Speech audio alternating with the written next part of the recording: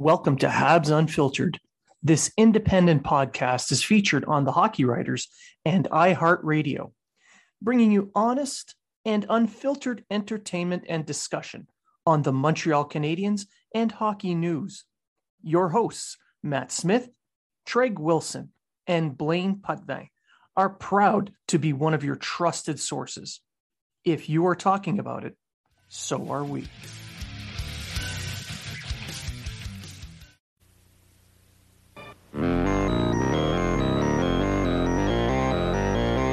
The following educational programming is brought to you by Access, the Alberta Educational Communications Corporation.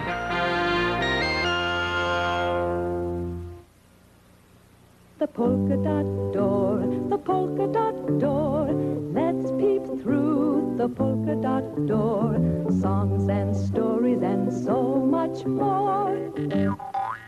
Through the polka dot door, this is the time we always say, get ready, get set for Animal Day. People and pets get together and play, so come in the polka dot way. Simon says do this. Simon says do this. Simon says do this. Simon says do that. I caught you. Oh, tiddlywinks. Hi. Hi. Jerry and I are playing Simon Says. You can play along with us. When Jerry says, Simon says, do this, we do. Do you have a moose near the caboose that needs to be tamed? I'm talking hairy, big, and needs some support. Thankfully, our sponsor today, Manscaped, has you covered to keep the hair looking nice and trimmed and feeling fully supported. Manscaped offers precision engineering tools for your family jewels. Beluga! Did you hear that? That's your moose asking for Manscaped. Manscaped engineering team just perfected the greatest ball hair trimmer ever created, the Lawnmower 3.0. The premium Lawnmower 3.0 is waterproof, includes an LED light, and is made with advanced skin-safe technology, which reduces nicks and cuts on your delicates. You can get this trimmer inside their Perfect Package 3.0, which also includes the Manscaped Crop Preserver Ball Deodorant and the Crop Reviver Ball Toning Spray, both super practical, and they smell great too. Plus, for a limited time, when you order the Perfect Package Kit, you get 2 free gifts: the Shed Travel Bag and the Manscaped Anti-Chafing Boxer Briefs. The Manscaped Anti-Chafing Cooling Boxer Briefs might be one of my favorite parts of this collection. The Manscaped Boxer Briefs have optimal temperature control with their crop cooling technology while keeping your pride and joy supported. The waistband is also super elastic to reduce chafing and rubbing. Plus, when your girl sees this logo, she knows she's got a real Manscaped man. Pair these boxer briefs with their pH balancing liquid products like the Crop Preserver and you're ready for anything. You need to try this out for yourself. Get 20% off plus free shipping with the code UNFILTERED20 at manscaped.com. Your balls will thank you.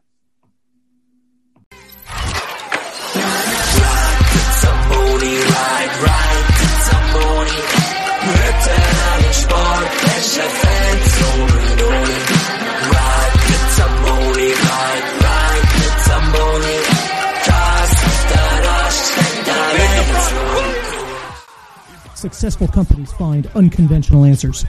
That's why Zamboni Keepers is your source for wins. When you need someone to hold down your fort, when your normal goalie is out injured, we have the answer for you. Call 1-800-BONY-DRIVER. We have a Zamboni driver available in a rink near you, ready to play nets. For only the cost of a team jersey, our Zamboni experts will be able to face your league's most expensive and nationally overhyped offensive players and provide your team the chance to win. Call 1-800-BONY-DRIVER and win. Minuten ging's so Glück und kein Glück und kein Glück und kein Glück. Ein Böck, 2 Stück, 20 Minuten ging's so Glück und kein Glück und kein Glück und kein Glück. And welcome to yet another episode of Habs Unfiltered. I'm joined, as always, by my co-hosts, Matt Smith. Good evening. Treg the Villain Wilson. Peace. And this week we have special guest, James Roberts, host of the Rival Offside Hockey Talk. Welcome, What's happening, James. boys? What's happening? Oh, we're just doing the usual Habs thing where we make fun of the Bruins, the Leafs. No, it's all right. I'll take it a little bit, but I'll give it just as bad as I get it. Convert Leaf fans to Hab fans. It's usually Not a goddamn chance. I moved to the East Coast and everybody tried. It didn't work. I can't cheer for a toilet seat. Sorry, boys. We got to sit on something before we wipe our butts with the Leaf.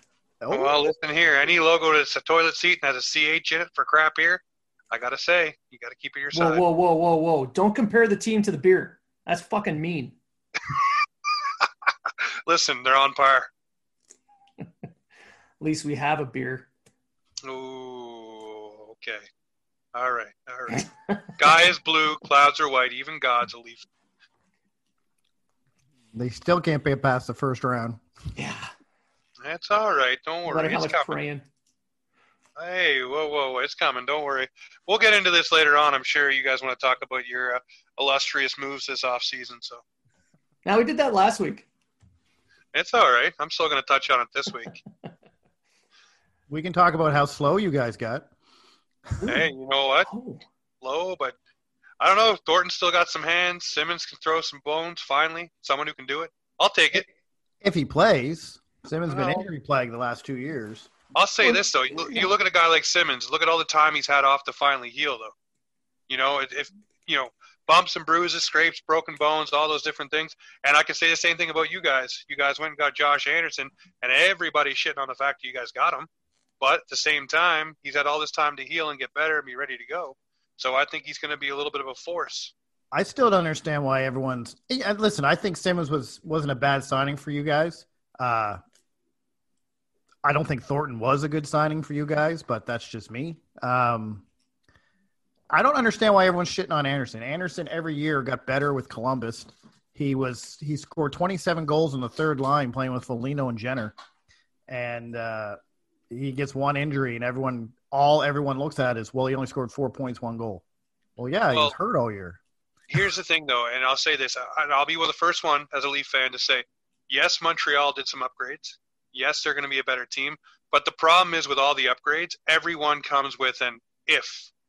If Anderson is healthy, if Edmondson can keep his play up with more elevated minutes, if Toffoli can keep the pace he had with Vancouver, if Carey Price can be the Carey Price of old, if Shea Weber can beat Father Time, if all those ifs fall into place, you guys will be great. But those ifs are the problem. Those are the things that I think that may hinder you guys. And like I just said, I'm not going to crap all over Anderson. I think he's a great pickup. I wanted him on the Leafs. But at the same time, it's another if situation, if he's healthy. Well, right? the way I see it, though, every team before every season faces the ifs. Every team's like that. Every player is like that because Toronto's looking at if Matthews can step up his game, if Tavares can keep it going, if this. If Morgan Riley can come back and to the way he was before he got hurt. But I think the thing with Morgan Riley was Tyson Barrie. It was the problem. They were giving Tyson Barrie his minutes on the power play, took away his cookies. It would frustrate any guy who came off a 72-point season to basically play back burner. They did the same thing to James Reimer. James Reimer got you to the playoffs that one year. You brought in Jonathan Bernier. What does it do to a guy's psyche when you say, hey, we're going to go get better. We can find a better guy than you. Get out of here. Which kind of brings me to a point that I'd like to make about Wayne Simmons. I mean, getting Wayne Simmons, I thought was a good move for Toronto. They didn't pay much for him. He's going to bring what they need, which is a little bit of grit. But the problem I saw, they got him, but they didn't keep Clifford. So they didn't really add. They just kind of held on. Well, my thoughts with that is Joe Thornton isn't the Joe Thornton that you see, of old. No. He's going to pass the puck. He may be a second power play guy, whatever. But he's been a guy that's kind of got a little bit of an angry bee under his bonnet with messing with guys. And you saw it last year with sitting a few boys down and stuff like that. So maybe he's just going to be in there, that grumpy old man on the back end. And him and Simmons might just go wreak havoc for a little bit. And if you're playing a guy 10 minutes a night, then you probably can keep that pace for the season. Same thing with Simmons. The thing with the Leafs are they have players that can figure it out physically. You look at a Jake Muzzin. You look at a player like Zach Hyman, who's mixed it up. But the problem with having Zach Hyman and Jake Muzzin is they tried to bring other guys into the fight. Now you'll have a Thornton out there that'll lead the guys into that fray. You'll have a Simmons out there that'll draw the line in the sand and say, boys, come cross this with me. I have your back. It's not just Hyman out there scrapping or Muzzin, which are key parts to your team. You have guys that you brought in to do a specific job. And Clifford, the problem with him was, yeah, we didn't keep him, but at the same time, it would have cost us a draft pick plus the salary. So I think that was a little bit too rich for Toronto's blood. Now, do you feel that they've actually improved the team over last year, or have they just kind of held on to what they would have probably been? That's a layered question, but I'll say for the regular season, I don't think they took a step forward. For the postseason, I think they took major steps forward. They addressed what they needed for toughness, for leadership, for different things in that regard. But in it's what you guys we just talked about, the ifs for Montreal. So now you have these players that are older. Can they produce? And if they produce through the season, then you're throwing in guys like Nick Robertson, which is a high-skilled player. But if he's able to crack the lineup, if he's able to produce, the ifs are there for them too. But if you say regular season, I think they take a couple steps back. But postseason, I think they added what they needed, which is leadership and a little bit of snarl in the lineup. So having said that, then, James, if you think they took a couple steps back for the regular season, you got to remember they were only 3 points from not making the playoffs last season. I'll tell you. You go ahead. And so what I'm asking is, yes, we're going to have a Canadian vision, and I think the Canadian vision, if we want to, do we want to get into that now, or do we want to? Yeah, jump into it now. I think the Canadian vision is going to be very, very tight. I don't think anyone's going to run away with it. I really don't. Calgary's a much better team. Montreal's a much better team. Toronto, like you said, kind of regressed for regular season, and I agree. I think they did get better for a postseason run. They got tougher. They got stronger. They got the guys they needed to push other people around so that Matthews and Tavares and Marner can do their thing. But having said that, being in a tougher group, could Toronto possibly not make it to the playoffs to use that? And I'm not saying Toronto won't. I do think Toronto should be in the top 3 of this division, like Canadian division or whatever division they're in. I do feel that their top 6 is just too good to sit there and say, no, they're going to tank. But, and this is a what if, like the ifs we're talking about. Calgary's improved. Montreal's improved. Edmonton's good. Winnipeg is good. Vancouver, I think, got worse. But Vancouver's here, could it possibly, is that regression in the regular season going to hurt them for their playoff chances, especially in a Canadian division? I'll answer one thing you said about the last season, missing the playoffs almost by 3 points. You got to remember, every season for the past 3 years, there's been some sort of dark cloud over the organization. You bring in John Tavares, it's supposed to be hallelujah, the hometown boy comes back. You have the William Nylander contract controversy. Then the next season, you have Mitch Marner hanging over their heads. Then you have the Babcock situation. Now Babcock's gone. Now all the dark clouds are gone. The guys are signed. Everybody's ready to rock and roll. I think this year you finally see the Leaf team that was supposed to be when Tavares showed up.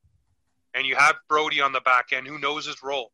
You have Riley, like we just talked about, who's going to want to get back to form because he's going to want to get paid. You saw what happened to Tyson Barrie not getting paid. So in this landscape where the cap is flat, he's going to want to come out and make sure he has a good year this year and next year. And same thing with Freddie Anderson. He's playing for a contract too. So I think the Leafs will be number 2 in the division. And I said I'd shock you guys. I think Calgary is going to be number 1. And I think they're going to be leaps and bounds away from everyone. They addressed their goaltending. They added Tanev on the back end. Now you have that goaltending, which was your big problem, your big question mark in Calgary. You have someone in net. Now, obviously, we go with the if again. If Markstrom is the guy that he was in Vancouver, which there's no reason he shouldn't be with a stronger team, I think, in Calgary, then Calgary will be the leader of this division, I think. And I think it goes Toronto, and then I think it goes Montreal, and then after that, it's a crapshoot. I think Ottawa might even be in the mix, too. I have the same top 3 as you. Are you drinking right now? Who, Ottawa did improve. Ottawa did improve, and in a Canadian division. You got Matt Murray who wants to, show his game, and then at the same time, you go and add players around him. You got a Nemestikov. You got what was the other guy you signed? Was it Dadonov? Yeah. That you signed. So you've added players. Then you have all these young guys like a Tkachuk, and then you have on the back end. Why can't I think of his name? He's the Shabbat. Shabbat. There you go. You have players on that squad, right? That want to take that next step. Now, if Eugene Melnyk lets them grow, I don't know. You know, that guy throws wrenches into everything. So it's been too happy and too nice in Ottawa for things to keep going positively. So maybe you guys are right, but I think they might take a step. So for me, for Ottawa, I don't necessarily think they're going to do very well, but I believe they're going to make some games close just based off the games that they have. They have a lineup right now that's going to grind with you. They went out, they got much bigger. Yep. They have guys like Austin Watson now. They've got Brady Tkachuk. They've got, say, Batherson that's probably going to make that jump. You went out and you got Eric Goodbranson on your back end, and then they addressed their goaltending. So they didn't necessarily go out and get, 40, 50 goal scorers and all these top-end talent, but they did go out and make themselves much harder to play against. Well, you look at a team like Columbus, same kind of makeup. No superstars, no guys that will get you 40 or 50 goals, but you have guys that can collectively make you a push and collectively will run through a wall for one another. So if Ottawa can get in that same kind of mentality and lean on the Shabots and the Tkachuks and those players that who can put the puck in the net, and then a Dadonov who knows how to put the puck in the net as well, I mean, you might be able to surprise some teams, especially when everybody writes you off. That's when things happen. There's a lot of what-ifs towards that team as well, as we've brought it up with the other teams, and mine is going to be Matt Murray. Can he bounce back and be the guy that he was when he was playing in the playoffs for Pittsburgh? If he was, or if he does return to that level, then this could be a team that could, in a shortened season, more than likely, in a Canadian division, this is a guy that can definitely steal some games for him. Yeah, I definitely look at a Matt Murray wanting to bounce back. And I don't know if it was because in Pittsburgh there was so much talk about DeSmith and Jarry, and obviously when he started was with Fleury. So every time he had someone to battle with, and maybe he just didn't feel comfortable in his crease. And we all know between the ears is the most important part for a goaltender. So, you go to Ottawa and you are the one guy. You are everything that they're betting on. So maybe that might be good for his psyche. Maybe that's what he needs, is to be the guy and not have anybody nipping at his heels. Especially with the contract he signed. To sign a 4-year deal, you're making 6.2 or 6.25, and you're the odd man out on the team that you just left. Yeah. It was a little rich for my blood, but as I said, like he's won cups. He's been there. Yes, obviously he was playing with guys like Crosby and Malkin and all them. Obviously they're going to help you. They're going to help you win.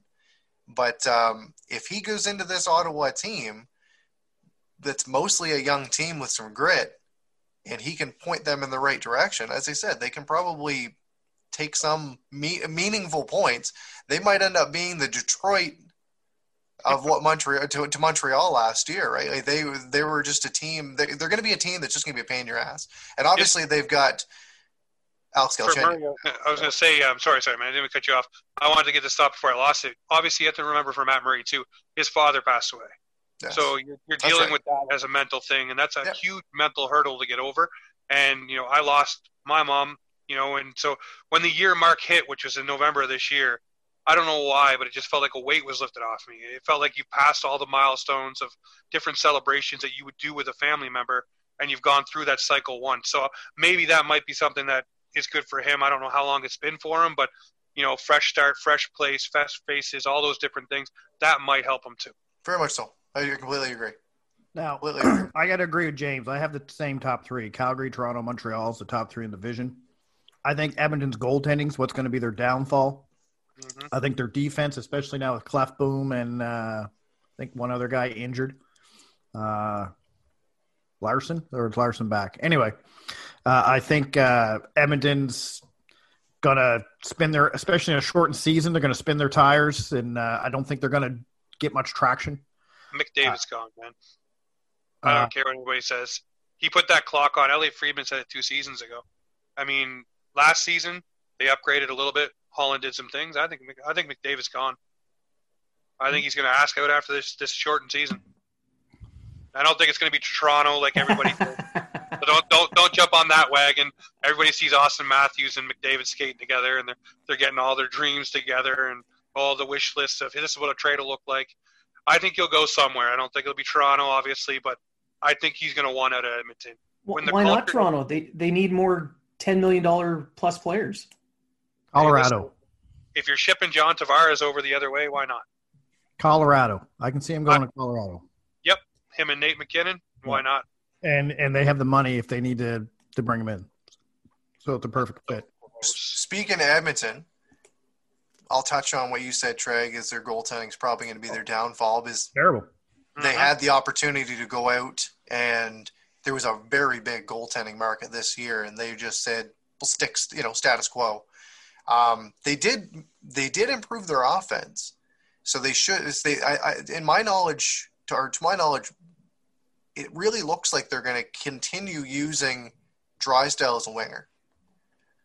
Drysdale played more center last year than he did wing. But for them to go out and get Turris, Puljujarvi came back, and who knows how he's going to play.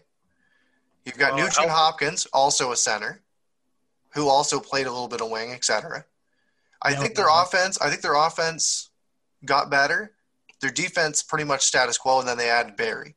So Barry can give you points on the power play. That's pretty much it. He's pretty much a fourth forward when it comes to 5-on-5. But they lost Clefbaum. But imagine that defense, though.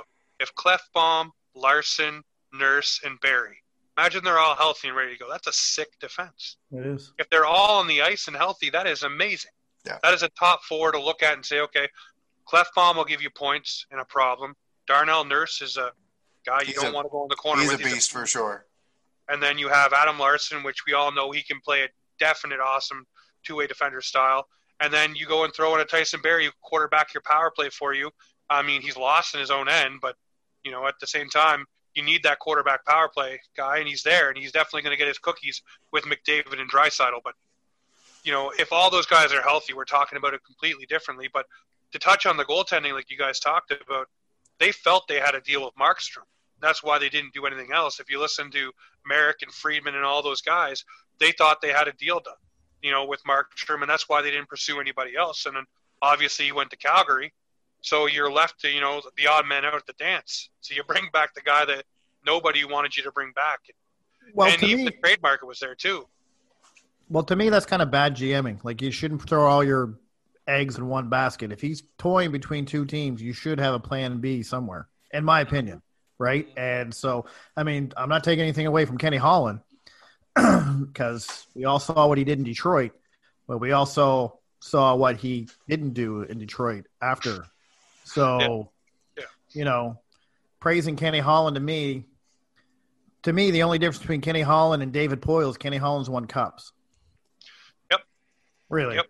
Not to get too off topic with obviously talking about Ken Holland and everything, but I think Detroit's big downfall was the injuries that they've had over the years to their really big star players. You look at Franzen, who was a huge playoff performer for them, and then all of a sudden he's gone. Then you've got Zetterberg, all of a sudden gone. You got Datsuk that leaves. Those are your three just gigantic players to that. Yeah, but they franchise. never replaced them. They never put that's exactly a plan in motion. Holland never put a plan in motion to replace these guys. That's right. It's not like they all of a sudden just retired. They played their career. So we've seen lately that they've drafted a little bit better. You're going to have guys like Zadina jump in. You're going to have Seider jump in. You got Lucas Raymond, etc. They're getting there. But when you lose, say, Datsuk and Zetterberg within a year or so of each other, any team's going to take a kicking for that. Throw a little side note in on Datsuk, 21 points in 20 games in the KHL. Yeah. Lighting on fire right now, 42 years old.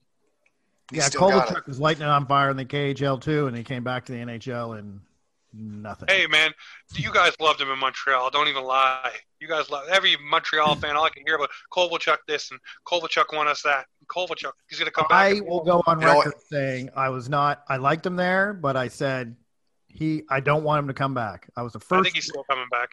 In the games that he was a difference maker, yes, he was really fun to watch. Like he scored that big goal against the Leafs, and everyone just fell in love with the guy. The New Jersey goal, the overtime goal in New Jersey where he did the old when he skated by. But he did nothing in his last 13 games. Absolutely nothing. Russian syndrome. So, you guys had it with Kovalev, too. I love Kovalev. Don't ever talk bad about Kovalev. Listen, you cannot lie about Kovalev. When he turned it on, best player on the ice. But when he didn't, where's Kovalev? He didn't have to turn it on. He got 80 points, but he only played 20 games. Just ask Darcy Tucker how he thinks of Kovalev. Yeah, best friends. Yeah. Oh, man. Same thing with Semin. You know, you look at some of those guys, right? When they turn it on, they want to be the best player on the ice. They will be, but I don't know. Semin, a lot of wrestling, unfortunately. They misuse Semin. Semin was more of an enforcer. Just look at his fights. Kotkaniemi's the enforcer. Oh, Jesus, a beast. He put Hag on his ass. Almost shocked himself doing it. Still did. Same thing with Austin Matthews. Austin Matthews got that big frame, and I think it was a Florida guy. He sat down, and he looked at him like, did I do that? Was that me? He kind of skated away, like shocked. Matthews oh, my God, I hit someone that's not a security guard. Did he have his pants up when he did it? No, actually, they were on his ankles. I think it's funny. There was a joke running around, and I shouldn't laugh at this, but there's what was it? Ryan O'Reilly drives through a Tim Hortons drunk, gets nothing. Austin Matthews shows a security guard his boxers. He's arrested and thrown around like he's fucking the worst person in the world. No one ever talks about the Ryan O'Reilly thing or the Patty Kane thing. You know, it's because he drove into a Tim Hortons. It's a pretty standard Canadian thing to do, right? So when they said drive-through, they didn't mean drive-through. Yeah, they just heard Tim Hortons, and they're like, you can get hockey cards there now, and then they just moved on, right? That was it. Wow. Just going for his own. When Habs fans started chirping Matthews, I did say, hey, guys, we just signed a guy by the name of Nick Cousins. Check out his background before you start chirping. Well, it's the thing. Nobody does any of the background looking. Like, I mean, we're going on right now over here, and you guys probably heard this about Sir John A. Macdonald High School, or whatever school it is. They want to change the name of it because of stuff he did way back when, which is stuff you can read in history, but everybody just figured it out now. Yeah. It's been there all along, right? It's the same thing about Nick Cousins or Austin Matthews or anybody else who's done something dumb. You know, that stupid kid in Phoenix that got drafted in the 4th round. Yeah, don't go there. That's ridiculous. That guy right there, I don't care what he says or what he does. You apologize to all 31 potential employers. You apologize to your agent, to your family, but you did not say one word to the person you bullied or his family. The person you should have said something to first, you're a piece of garbage. You're trash. I'm sorry. And everybody says, oh, he can redeem himself. He can redeem himself. Well, why didn't he apologize first? The other kid did. Why didn't he make amends there first before making amends with 31 potential employers that were going to draft him? There's a reason why a lot of people pull him up. Through his lawyer after he got and shit. Oh, no, he tortured the kid for a couple more years after he got in shit. I think it was 2 more years he bullied the kid until he moved away. Wow. I don't know. But anyways, it's the thing. You could dig up anybody's history, right? We all got skeletons. Look at Tregs. Listen, we're trying to be honest here. It's a sordid history. What happens on deployment stays on deployment's plane. That's the truth right there. Foreign port rigger runs. Anyway. Wow. By the way, boys, the coffee's tasting real good tonight. Oh, yeah? What kind of rum you put in it? East Coast specialty stuff. I don't know. It's just coffee. So, James, we're going to get into something else. Being a Leafs fan, and we all know how most Leaf writers and most Leaf people are utmost highly respectable. Editor in Leaf brought out a couple articles this week. One saying how Montreal got bad, so bad, in fact, that they're probably going to be one of the worst teams in the Canadian division, and that Tyson Barrie's just as good as John Carlson. So what is a Leafs fan's perspective to tell Habs fans, because we all know Editor in Leaf's just a giant troll that has a platform to spew his stuff out on. What are Leafs fans or your thoughts on, say, a Leaf person like that, or a Leaf fan site like what Editor in Leaf does? Well, first I'll say this is basically our August for the off season. So when you own a site or when you own anything that needs clicks or articles or whatever, what do? You do the most outrageous titles and outrageous things you can think of and stand by your statement. That's what he's done. I'll tell you right now, Tyson Barrie, Karlsson, no. Maybe if Sheldon Keefe was the coach all season long and Tyson Barrie led the power play and was this great player on defense as well and was a heart and soul guy, but he wasn't. He wasn't what he was in Colorado. He wasn't what he was, that we thought we were going to get 2 years ago when we wanted to trade for him, or many years ago when that deal was apparently on the table. So no, I mean, you look at when you do those kind of articles, you're only doing it for one reason. It's like you said, it's to be a troll. It's to draw, all this conversation and get clicks and have fan bases riled up and battle each other. That's all. It's like Elliot Friedman says when he drops those like one-line things about a trade. He drops it and walks away because everybody reacts and everybody clicks and everybody talks about it and it blows up to this big thing. Then he comes back and finishes it off. This is what this is right here. This is just someone trolling, watching the masses go at it for no reason, because obviously we all know Barrie and Karlsson, not the same level, period. No chance. And then I told you guys already, the Montreal Canadiens, I think they have taken a step forward, but there's a lot of ifs. Mm-hmm. But, you take those ifs, and if they all pan out, or even half of them pan out, if Carey Price is Carey Price, Josh Anderson steps up, Kotkaniemi and Suzuki play up to half of what they're expected to because they are still developing, you guys got a solid team. Toffoli can chip in and do what he needs to do. He'll have a solid year. Gallagher, as long as he doesn't get cross-checked by the giraffe named Chara, he'll be okay. Chara retired. No, he didn't retire. He will. He's done. Chara's going to Pittsburgh, so he's not going to play in the division anyway. Stop it. Leave that alone. But no, I look at those things, and, as a Leaf fan, since I've done this show, I think I've looked at things a lot differently. I used to be rah-rah, homer, but you have to look at things for what they're worth. And I look at the Montreal Canadiens, and it's bred in a Leaf fan not to like the Canadiens. But at the same time, I'm not going to say a team didn't get better when they got better. It's not what you should do. And if you love your team the way you say you love your team, then you should welcome competition. And I've said it many times. You guys have probably heard it.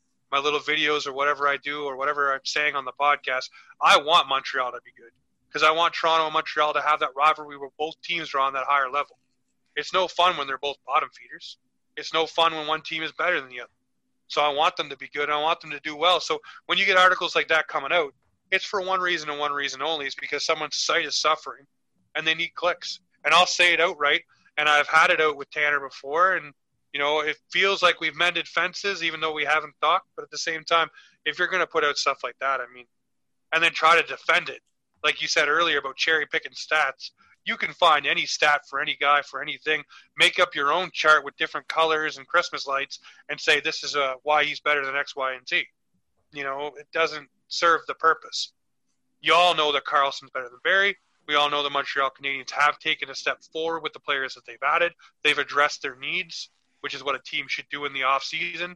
And if you want to chirp about a backup goaltender being too expensive, Leaf fans, we haven't had a backup goaltender in how long since McElhinney left? Zero room to talk. We have Jack Campbell now, but that's only because we paid for it via trade. How much do you think you'd have to pay a guy like Jack Campbell? Probably the same as you paid Jack Allen. So what are you chirping about? I don't know.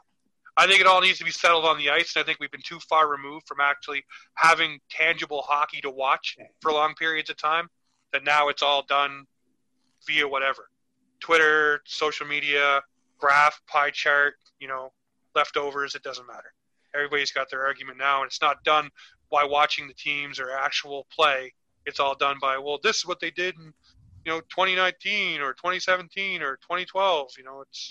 It's nothing new and relevant. It's all this is what could be or has been.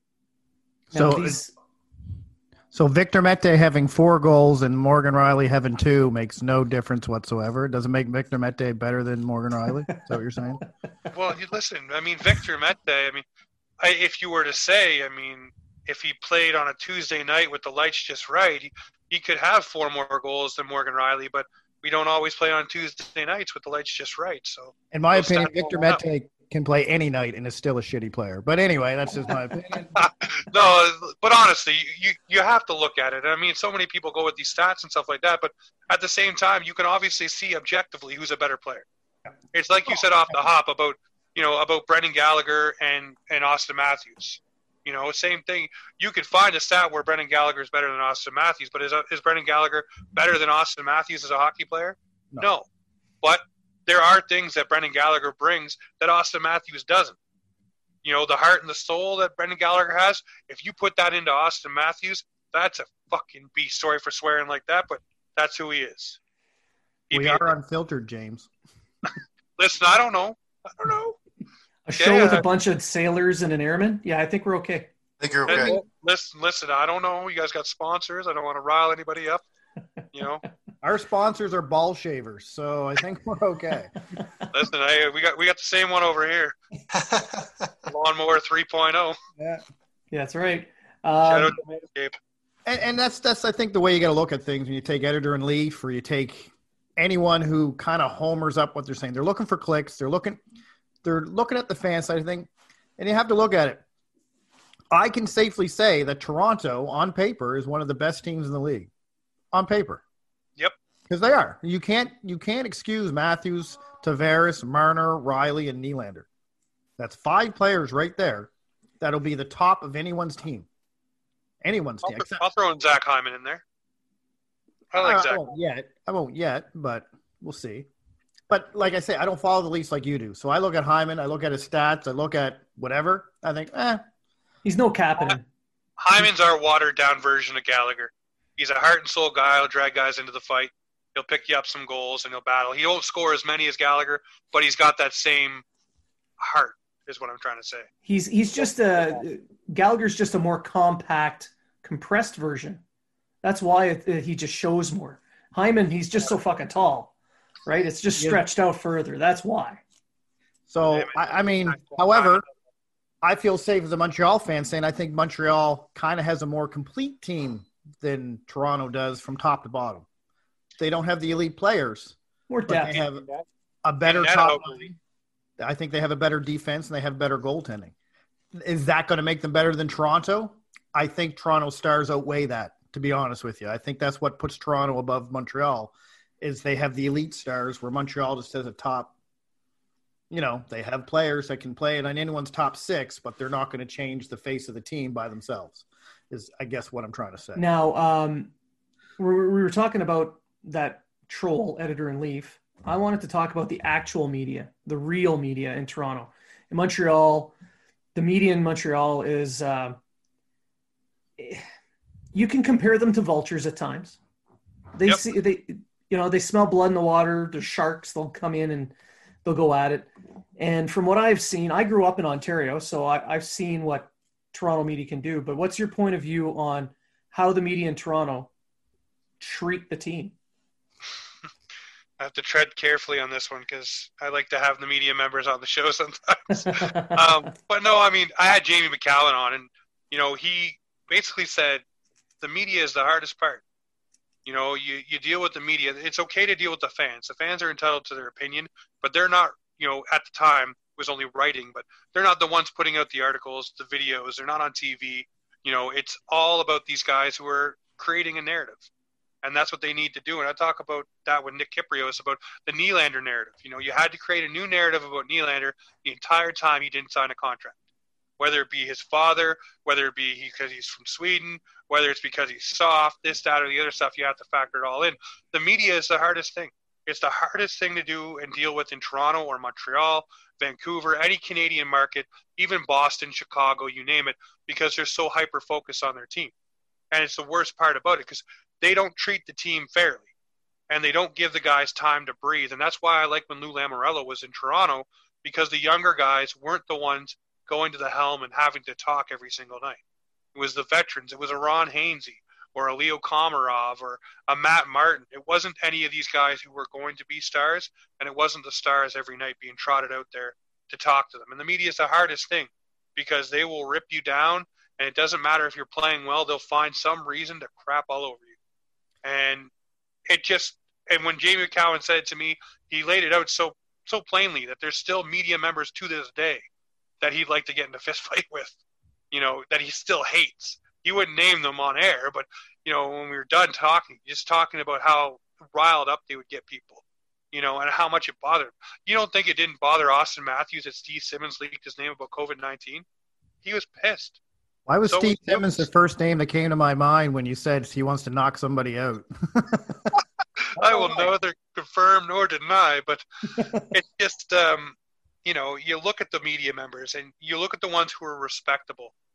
You look at a Paul Hendrick or a Terry Koshan or Lance Hornby, the ones who have been there for a long time that understand that, you know, you have to give space and you sometimes can't ask the hard questions. But I said this, and I've long said it. I watched the UFC, and one thing I hate when the UFC does is interview a guy after he gets knocked out, choked out, etc. I think that's something you shouldn't do. I also think it's something you shouldn't do to players that are in the locker room after a game, after a tough game, whatever it is, because they're frustrated, and you're not going to get the answer you want out of them. And the thing you want for them to say is that soundbite, like Phil Kessel when he was pissed off about that question, or John Tavares when he got snarky with a reporter, or Mike Babcock when he got snarky with that lady who asked the question. That's what reporters want now, is they want that soundbite. They want that click. We just talked about trolls. The media is no better. They want that click. They want that thing for their website, so everybody goes there, and everybody expects it of them next time. So now you have this guy like Steve Simmons who wants to keep elevating things higher and higher with what he's saying and doing. So he's going to keep poking that bear because everybody's going after him, but his site clicks are going up, and his bosses are probably loving it. So that's the way it goes in Toronto. Everybody wants the negative. Everybody wants the soundbite. So then you're going after players and you're berating them and beating them down. And you wonder why, for the longest time, nobody wanted to come to Toronto. Nobody. And Brian Burke talked about it all the time, the fishbowl, the media fishbowl. It didn't matter what you did. You were screwed. In terms of the Leafs, I think the worst thing that the media did to them was when they lost in the playoffs. And then, you know, you have that picture of which time? The most recent time. You watch it during the COVID Cup. And you've got Matthews there, you've got Marner there, and you can tell that they don't want to be there. They don't want to answer the questions. And the media kind of said, that's not enough. Yep. We need more. We need to attack another player, or we need more clicks. And they went after Frederik Andersen. Frederik Andersen was not the reason they lost that series. Oh man, don't even. Right? And Frederik Andersen had a .936 save percentage in the playoffs. He played well. Yeah. Did he have his times when he could have played a little bit better? Yes. But so could have the rest of the team. And you look at the way that it ended. They said, "Oh, let's go off. We're not gonna chuck stones at. We won't say nothing bad about Marner. We won't say nothing bad about Matthews. But we're gonna start saying goaltending's the issue. When is it time to move Andersen? And was Tavares really the player that we should have brought in?" So, you know, you can't attack your players like that. And we know that it's going to happen, and it's for clicks, and it's for the sound bites, etc. But there's a reason that some players don't want to go to certain markets. Yep. And that's one of them. And listen, you talk about Andersen, that playoff series, and a lot of people put the fault on him with that Liam Foudy goal, which was the backbreaker, the one from the side of the net. But if you're Martin Marincin and you're standing there like a deer in headlights, 100%. You didn't go after him, didn't attack him, didn't pressure him, didn't make him make a move. It was one-on-one, and Liam Foudy beat him to Andersen. And, you know, Andersen should have had the puck, yes, but why didn't Martin Marincin do anything? But nobody talked about Martin Marincin. That's right. Nobody talked about the fact that he did not engage Liam Foudy in the quarter.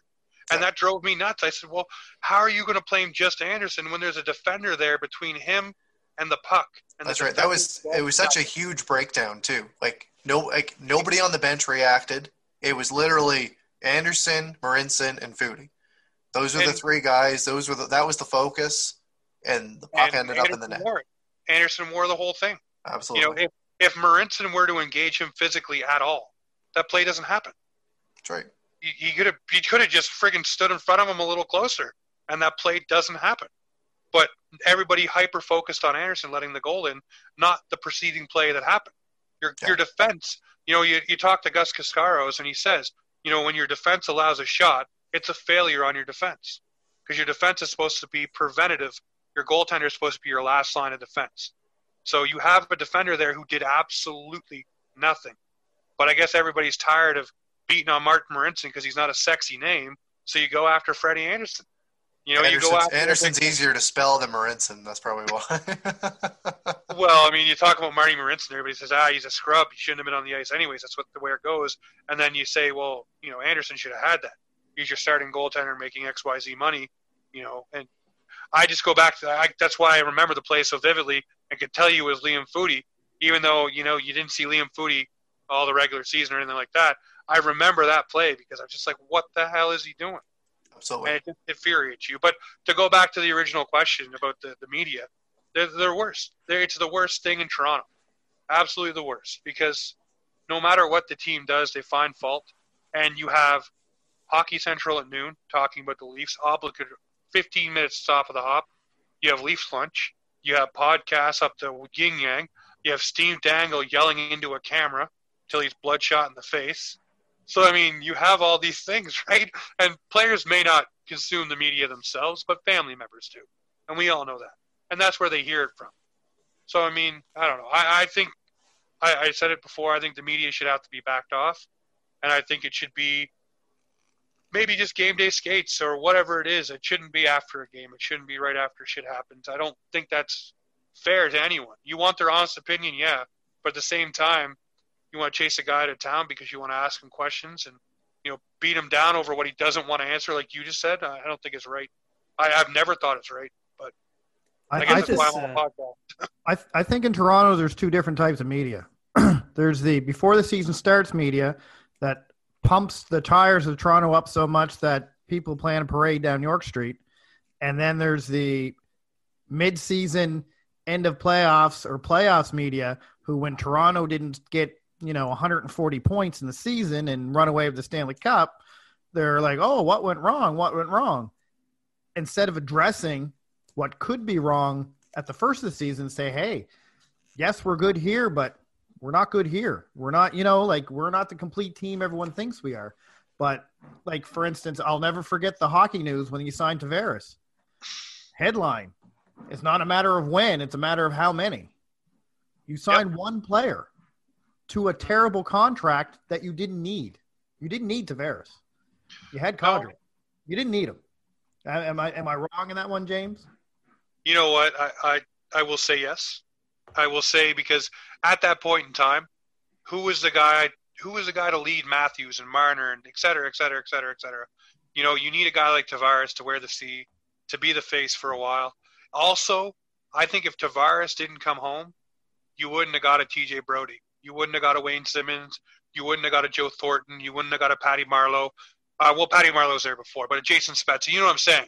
He was that marquee guy that not only showed, other players that, hey, you can go to your favorite team, but it showed that star players can move. You're able to do so.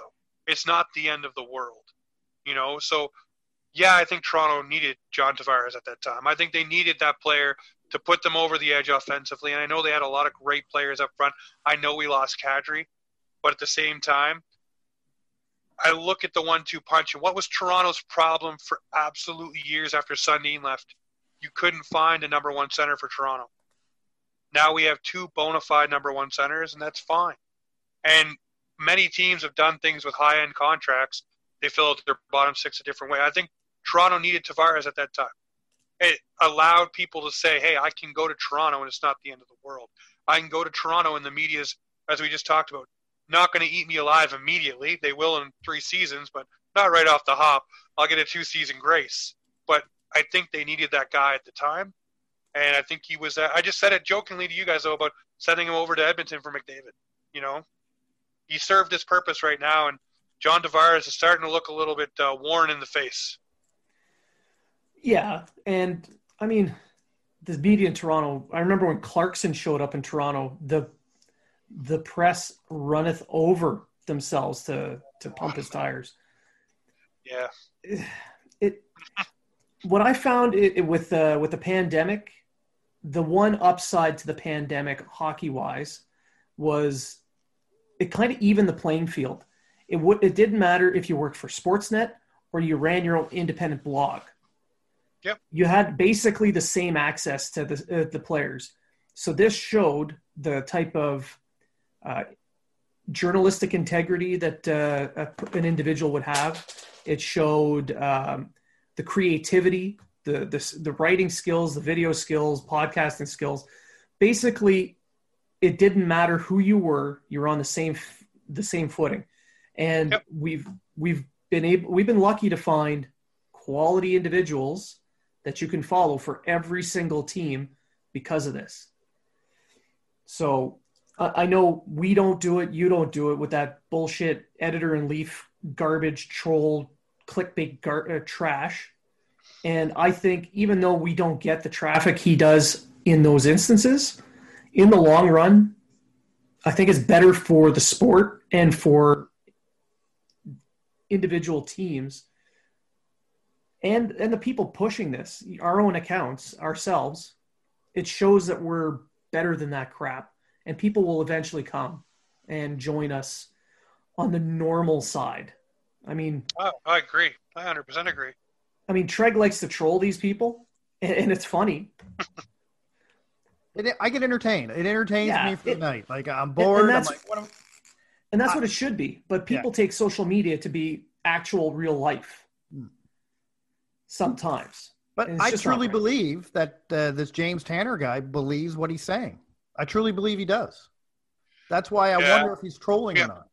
You know what? It's like I said, it's our August right now. Yeah. So he probably is drinking his own Kool-Aid and loving it, right? Sitting back, sipping on it. But like I said, just like you said about having fun for the night, same thing for him, right? These articles, you got to go back and look at the entire history of what's on there and what they're putting up too. You know, I mean, there's good guys over there. I think Ridgewell writes for them now. You know, so I mean, I like he puts out good articles. Yeah. You look at who's another guy, Joe Cizito.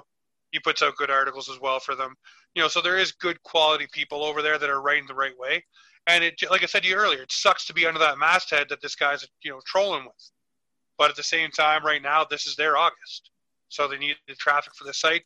Maybe XYZ sponsors said, hey, if you don't have XYZ clicks or whatever on your site, we're pulling out. You know, we don't know the back end of it. You know, and is it crap? Absolutely it's crap. Absolutely it's crap. But like you just said, Blaine, I think when you do it right and you hold yourself to, I'm not going to say a higher standard, a better standard, because you know, I'm not better than anybody, but just a better standard to what you're trying to put out there. Yeah, well, people come, right? I mean, you look at your show, this show, you know, when you start have brand name guests come on your show, it shows that people, A, are listening, and B, you're doing it right. Because those people don't come, they're not on Editor-in-Chief. You don't see them gracing their articles or being a part of it, unless it's Ridgewell, you know, because Ridgewell's got a good name for himself. Yeah. But they're not there. So, I mean, if you're taking the right steps, you know, you'll sit down with a Nick Kiprios, or you'll sit down with a Ken Reed or James Sabalski, you name it. They'll come over and sit down and talk to you. But if you troll and act like an arsehole, you're not going to get anybody who wanting to talk to you of tangible needs. You're going to get just fans who want to pander to what you're saying because they want your attention. And maybe that's what he's up for. You're going to get guys like me. I'll be your guy. So for me, it just paints them in such a negative way. And, you know, we're all hockey fans. Yep. We're all Canadian hockey fans. So you already take a subject like, say, the Maple Leafs that's already exploded over hockey Twitter, and you bring in this negativity. Yeah, it's for clicks. Yes, it's going to get people on your site. Yes, it's going to rile people up. But to the people that don't click on it, all it's going to do is piss them off, because you're constantly, if you're not a Toronto fan, yet you're constantly getting bombarded with Toronto media, it's one more thing that's just going to push you over the edge when you're on social media, and you're just like, okay, there's another article about the Leafs. You know, Tavares scored at practice. Like, oh my God, that was a big. You know what I'm saying? Like, I'm not gonna. The 5-minute highlight package of Tavares scoring on an empty net in practice. Exactly, right? But it is a clickbait thing. But I think that too much of that is just it just paints Leafs fans in such a negative way. And there's some really good Leaf fans out there. There's some very knowledgeable Leaf fans out there that know that they had a team before Austin Matthews and Mitch Marner showed up. Yep. However, most of social media these days, you ask them about Matt Sundin, you ask them about Wendell Clark, you ask them about Doug Gilmour, you ask them about these kind of players and when they played and what it was like. They have no idea. They're these are the fans that cheered for their team to lose for years so they could get the Austin Matthews. I was at the draft, and so was Blaine. And there were people in the audience that had signs that were saying, tanked for Matthews or whatever else. And I've been a Canadiens fan my whole life. I've seen the ups and downs. I'm never going to cheer for my team to lose. I'm never going to cheer for them to lose, but at the same time, you want them to make the positive steps. And we all know nowadays the only way to do that is through the draft. That's right. And as a Leaf fan, I can honestly say for years, we watched all of our draft picks become players for other organizations because we constantly spent our draft picks to get players that we thought would help our team. Hello, that's true. Hello. True. You go down the list, there's Niedermeyer, there's Luongo. There's all these players that were used that were Leafs draft picks that became superstars for other organizations. So for Leafs fans that don't know that history and aren't a part of that history and don't want to pay attention to that history, I agree with you. A lot of them think that when Marner, Nylander, and Matthews showed up on the scene, a lot of people, if you ask them where did Nylander play his first season, they say, no, he was with the Leafs the whole time. They don't remember that he played for the Marlies. He was buried in the Marlies so the Leafs could go on that tanking run to get Matthews. But a lot of them don't know that. They think they all came together in the same year. That's right. They all showed up the same year. None of them played in the Marlies. They all just walked on the squad and were fucking superstars. No, it drives me nuts. Same thing with Hyman. Hyman played on the Marlies. A lot of these, Travis Dermott, some of these guys they might know, but you look at the history and it's not there for some people. You look through the guys that played for the squad, whether it's 1 game or 10 games, 20 games. Ask a common Leaf fan about Owen Nolan coming to Toronto and what a big deal that was. And a lot of people don't even remember he played for the Leafs. A lot of people don't even remember that Eric Lindros finally had a cup of coffee with Toronto. Or Jason Allison, his slow ass, played for the Toronto Maple Leafs. Hey, they got another slow ass in Joe Thornton now, so it's okay. No, I think Joe Thornton's got more wheels than Jason Allison. I had to throw that in there for the slow part, but I've always been a Joe Thornton fan. No, yeah. No, I always have. I was a Joe Thornton fan before the beard. But you look at it, it's just, we just talk about the history, right? And the same thing goes for Habs fans, too. There's a lot of them that don't seem to understand that there were things that happened before Carey Price showed up. 100%. There's all 100%. Kinds of different, I don't know. It makes me annoyed that everybody thinks that the only part of this team, the only segment that existed is when these players showed up. What happened to get there? I can tell you my fondest memories of the Maple Leafs growing up, as a young teenager, was watching them play in the early 2000s. I could tell you exactly where I was. I was in Cole Harbour High at a dance when Jeremy Roenick blew down the wing and eliminated the Leafs underneath the Pat Quinn era to get out of the playoffs. And that was the end of Pat Quinn, which was the biggest mistake for the Maple Leafs. But I can remember that. And that's one of the most heartbreaking things. You talk to Leaf fans now, and their most heartbreaking thing is Liam Foudy scoring short side on friggin' Freddie Anderson. That's right. As a Canadiens fan, I shouldn't know more about Leafs history than a Leafs fan. Yep. And, I grew up in the East Coast, right? I grew up on the East Coast, and the only reason that I watched a lot of Toronto games is because my dad didn't speak, and he still doesn't speak any French. And I was taking French immersion in high school, etc. So I'd watch games on RDS, no problem. He would just be like, put it on mute, I don't understand it. And I'd just have to say, Dad, it's the same thing in French. When the puck goes in the net, we cheer. Right? Yep. But I remember seeing Sundin play. I remember seeing Tucker play. I remember seeing all these kind of guys. Ty Domi, etc. And Renberg, Yeah, and Habs legend Doug Gilmour. Exactly.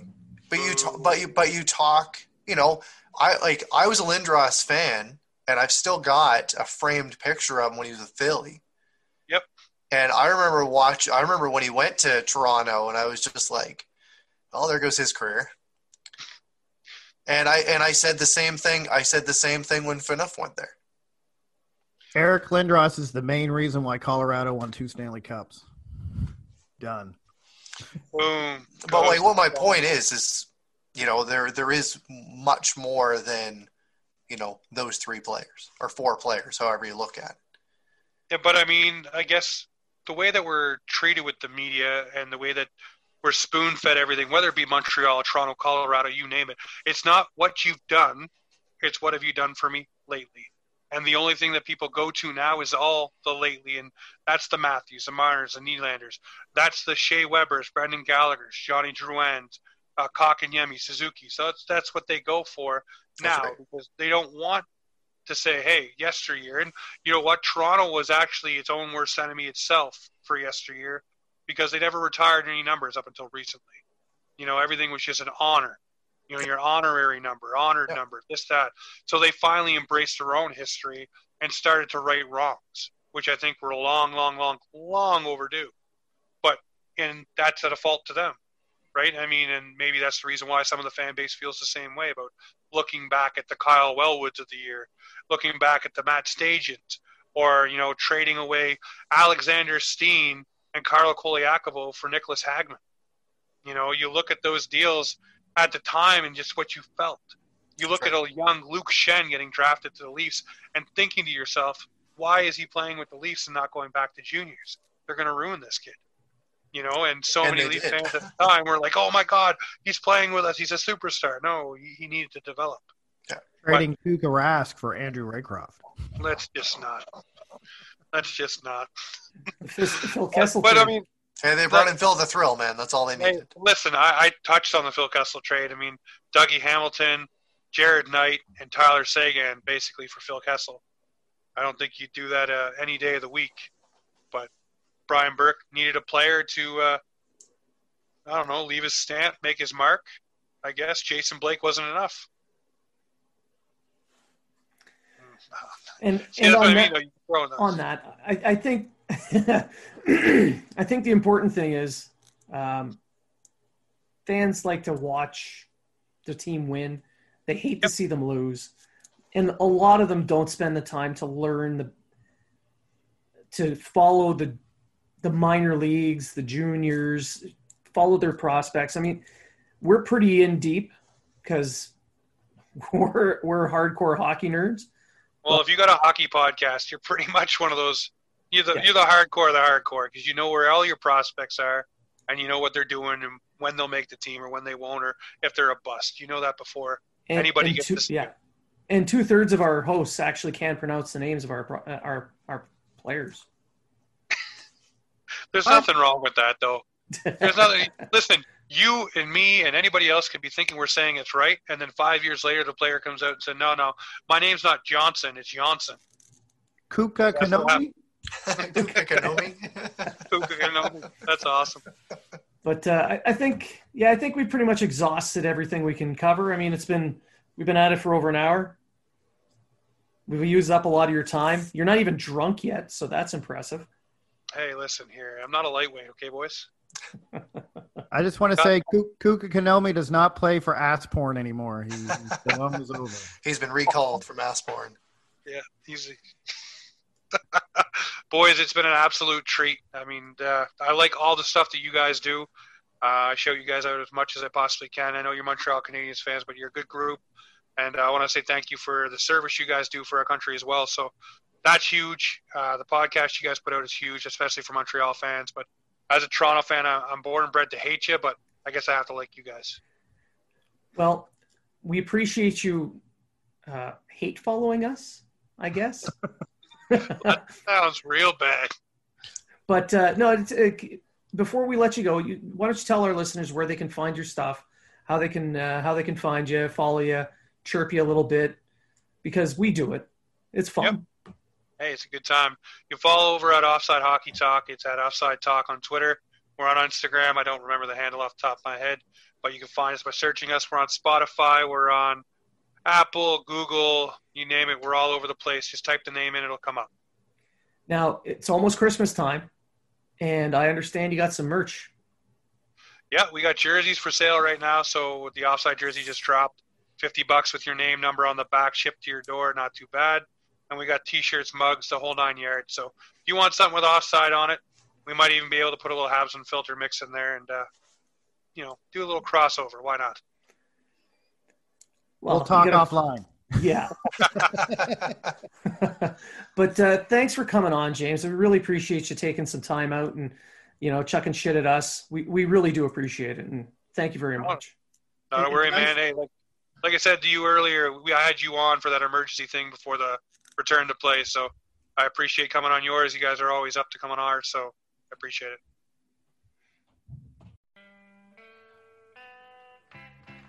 Are you in the market for quality sticks and equipment you can afford? There is a no-frills, no-nonsense company that wants to provide that to you. No Name Hockey. No Name Hockey is a small Canadian company started by former pro player Jason Goulet. When he retired, he searched for sticks that felt like when he was a pro, but could never find the right one or one that was reasonably priced. So he decided to start No Name Hockey. Now No Name offers high-quality, customized sticks at a fair price. They won't try to wow you with a fancy name. They will focus on providing you a pro stock quality stick that you can afford. The cost of sticks has gone through the roof due to sponsorships and licensing fees. No Name Hockey makes sticks for the no-names and players currently making a name.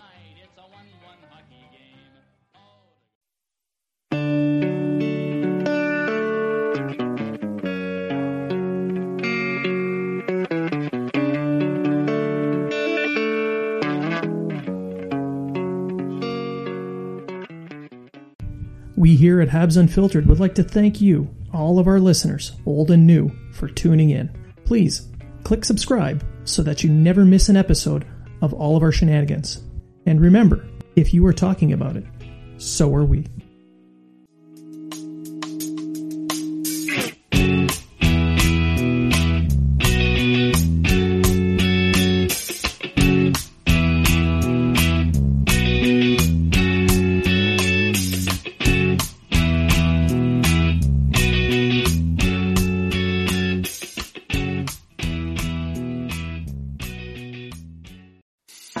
I'm Matt Kundle, host of the Sound Off Podcast, the show about podcast and broadcast. Since 2016, we've been speaking with amazing people who have populated your ears for decades. Legendary broadcasters, research wizards, talent experts, podcasters, voice talent. Almost 400 stories, all for free. Subscribe or follow the Sound Off Podcast on Apple Podcasts, Spotify, Amazon Music, or at soundoffpodcast.com. Did, Will, the Story of People podcast is now available on the Crier Media Network. The first 5 episodes are here and feature some incredible guests that fit into one or all 3 of those categories. Ready? Tara Sloan from the San Jose Sharks, Undercurrent podcast at NBC Sports. Marianne Iveson from Iveson Voice and the Let's Take This Outside podcast to talk about the world of outdoors as well as voiceover land. Ariana Hunsicker, future Canadian Paralympic swimmer, already winning tons of awards for this country. Scott McGregor from the Hot Wallet podcast to dumb down the world of crypto, Bitcoin, and NFTs so you don't have to. And Jackie Holowati from Climate Pledge Arena in Seattle, Washington, the first net zero carbon certified arena on the planet. Wherever you get your pods, wherever you watch your pods, and on the Crier Media Network.